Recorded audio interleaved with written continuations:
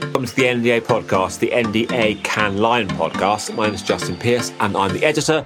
This week, we're bringing you a podcast every day from the Cannes International Festival of Creativity in its 70th year. We'll be bringing you the sort of highs and the lows of the festival every day. And we are my partner in publishing crime, Andy Oakes, who is... I'm the publisher of New Digital Age. And also, I'm here with the amazing Charlie Crowe, who is our partner on the yacht in Cannes this week. Hello. So, first of all, Charlie, let's start with you. What's been your... I mean, it's only Monday, we've just started, but your highlight so far? Well, the highlight first is welcoming you into my bedroom. We are recording... Yeah, we are in Charlie's bedroom. Which has been lovely. Thankfully, we managed to get the farming on animals out as quickly as possible just before you came in. It's a family podcast. And the industrial-sized tin of Swarfiga. But once we've got that, so that's fine. We're all good now, aren't we? Am I allowed to say that? Sorry. You've said it. So highlights. Well, where we've just been listening to is the ANA panel with the Tag TrustNet and all the participants in the study that's been going on about programmatic advertising. I was looking forward to that. I'm glad to be hosting that one because I think it's refreshingly different from... There's nothing to do with artificial intelligence at all. No. It shocked me actually. But after I got over the shock of that, I listened to what they had to say, and it's nice because it's a piece of new news, nice bit of revelation for a Monday, which it's the kind of the content you want to hear at something like Cannes Live. You don't want to just hear people talking, regurgitating old sort of views about diversity. You want to hear something new. And this is new, which is a new study, $90 billion of programmatic advertising spent around the world, according to the study, and quite a 2-year sort of amount of interrogation into the data and the numbers with some serious partners, actually. They've identified, I think it was about $23 billion of that total is effectively waste. I mean, if you think about that, that is absolutely astonishing, even now. So I think that for me was the highlight to listen to that. Second highlight was probably just simply getting here because it looks to me like half of my crew, many of the speakers who are going to come on the boat are all now being completely messed around by the airlines. And so just getting here, I think, is the second highlight. So, yeah, it's an odd day, isn't it? Because we're all used to Cannes being hot. It was very hot this morning. It's now just, if you're not here, and I know you're saying, oh, you poor sods, but it's grey, it's windy. There's talk of storms coming through tomorrow and tonight. Yeah. Well, there are storms buffeting the advertising industry at the moment. You jumped right over what I was going to say, but that's fine. Fine. What were you going to say? I was going to say, many ways, it's a reflection of what's happening in the advertising market. But, we've got there. Do you think, my sense is that although we are looking, particularly from a European vantage point, about, quite a grave recession, particularly in the UK advertising market for reasons of our own self-immolation when it comes to Brexit and so on. But actually one of the reasons why I think Cannes looks reasonably buoyant this year, much against, sort of my expectations, is because it's all Americans. Yes, and it's so American. The American economy, as ever, thankfully for all of us, given that the world economy is underpinned by the dollar, it's still quite resilient and it's still looking good. Reasonably high employment levels. It's just growth. So I think a lot of the concerns of Europe seem to be untouched by the American economy, and that's why there's so many advertisers here from America still seem reasonably confident, I think. You're exactly right. I mean, just walking up and down today, up the yacht row on the jetty, and it's American voices. Oh, yeah. And you're not, the old thing about Cannes was, I'm seeing the same people like I've seen in Charlotte Street. And it's not that case this year at all. I mean...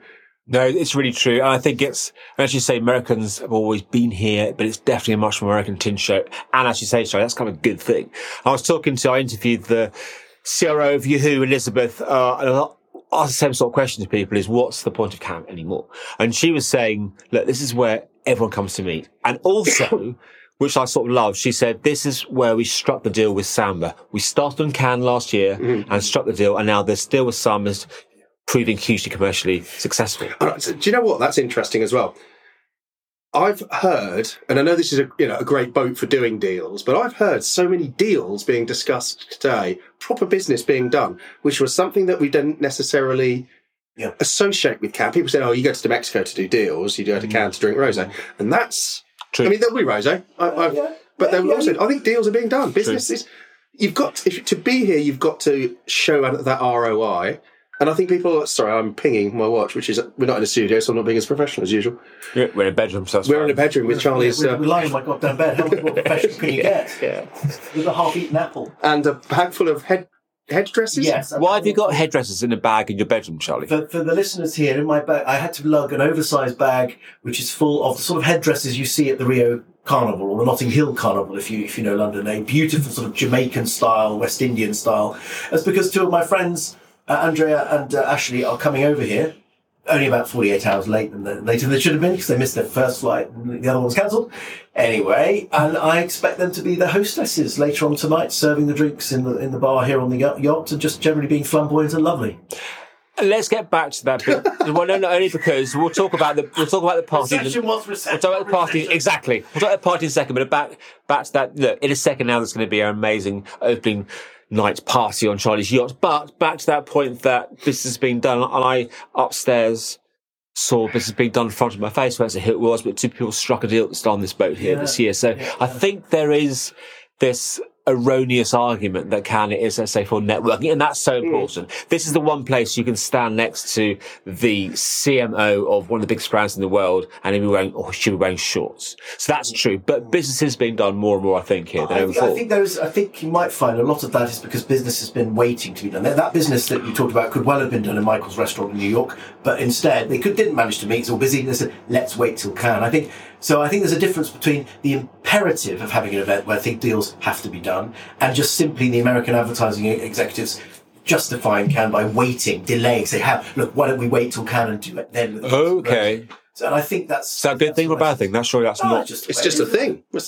And if the industry is still, wealthy enough to support something like this, which it clearly is, and there's a huge amount of wastage, we just talked about programmatic wastage, yes, almost 20%. It's probably the same here. If you look at it's just horrendous the amount of wastage, and that upsets me. It always has done. But these big companies will live with it. Just go back to your point on Americans. And one thing that I think they found quite interesting is, when you run a trade event, if you start to have departments being created around your event, that you have 5 or 6 people whose job it is to coordinate your event. You're winning. You're going to win. That's because you become stuck in the rhythm of the industry. But that's been the case with Cannes for a while. But what's happened is that it was a European event run by the European trade marketing teams. Oh no, the Americans, because they're near the power base and the money, it's all being appropriated back to America. So you can find that it used to be the European trade marketing people that ran it for their businesses. Now the Americans have wound it into their US offices. You're absolutely right. From our clients on the PR side of the business and on the content side, for that matter, we've seen that happen, that it's European marketing teams have lost control of Cannes. Very much so. And it's becoming an American-run thing. And is this a good or a bad thing? Well, again, it's interesting. I mean, Cannes, 5 years ago, pre-pandemic, had a quintessential European feel to it. Yes. And it's where you came to do your European business. And now it has a global feel to it. Now, we live in a global market, which is a good thing. Yeah. Two things are happening here. We're seeing play out at the same time. We're seeing the sustainability argument. People say, do you need to come to Cannes? And we know people, that's probably not known them, but they've not come this year because they think the sustainability thing. We've also heard this argument that if you're doing possible in America, you don't need to come here. We've not seen that this time. No. I suspect a lot of people have booked Cannes beforehand, but so next year will be interesting to see whether Possible does take this business. I think the Possible audience and the Cannes audience are probably quite similar. Yes, and I slightly disagree with your point about global. I do think that it's become less global. It's just become highly dominated by Americans. And I'm not saying that's I mean, is that a bad thing? Well, it certainly doesn't reflect the industry. I mean, if you think about it, I mean, if you think that the top 3 of the world's largest economies, advertising economies, you've got America. China's bigger than America now in terms of both the economy itself, and so we don't see many Chinese representation here. I mean, I'm sure there are. I used to see Baidu, I used to see Tencent, but I get the sense that there's fewer of those people here from that economy. Yeah, I think you're probably right with that. And America, I think America is just heavily overweighted. Heavily. German, true flavour of the true patchwork of the local advertising. I mean, sure, in the awards themselves, I'm sure. But no one, how many people really not many people I talk to come talk about the awards at all. That's fundamentally it's a really sort of funny thing about Cannes, that Cannes Line Awards are incredibly important. They can make and break careers.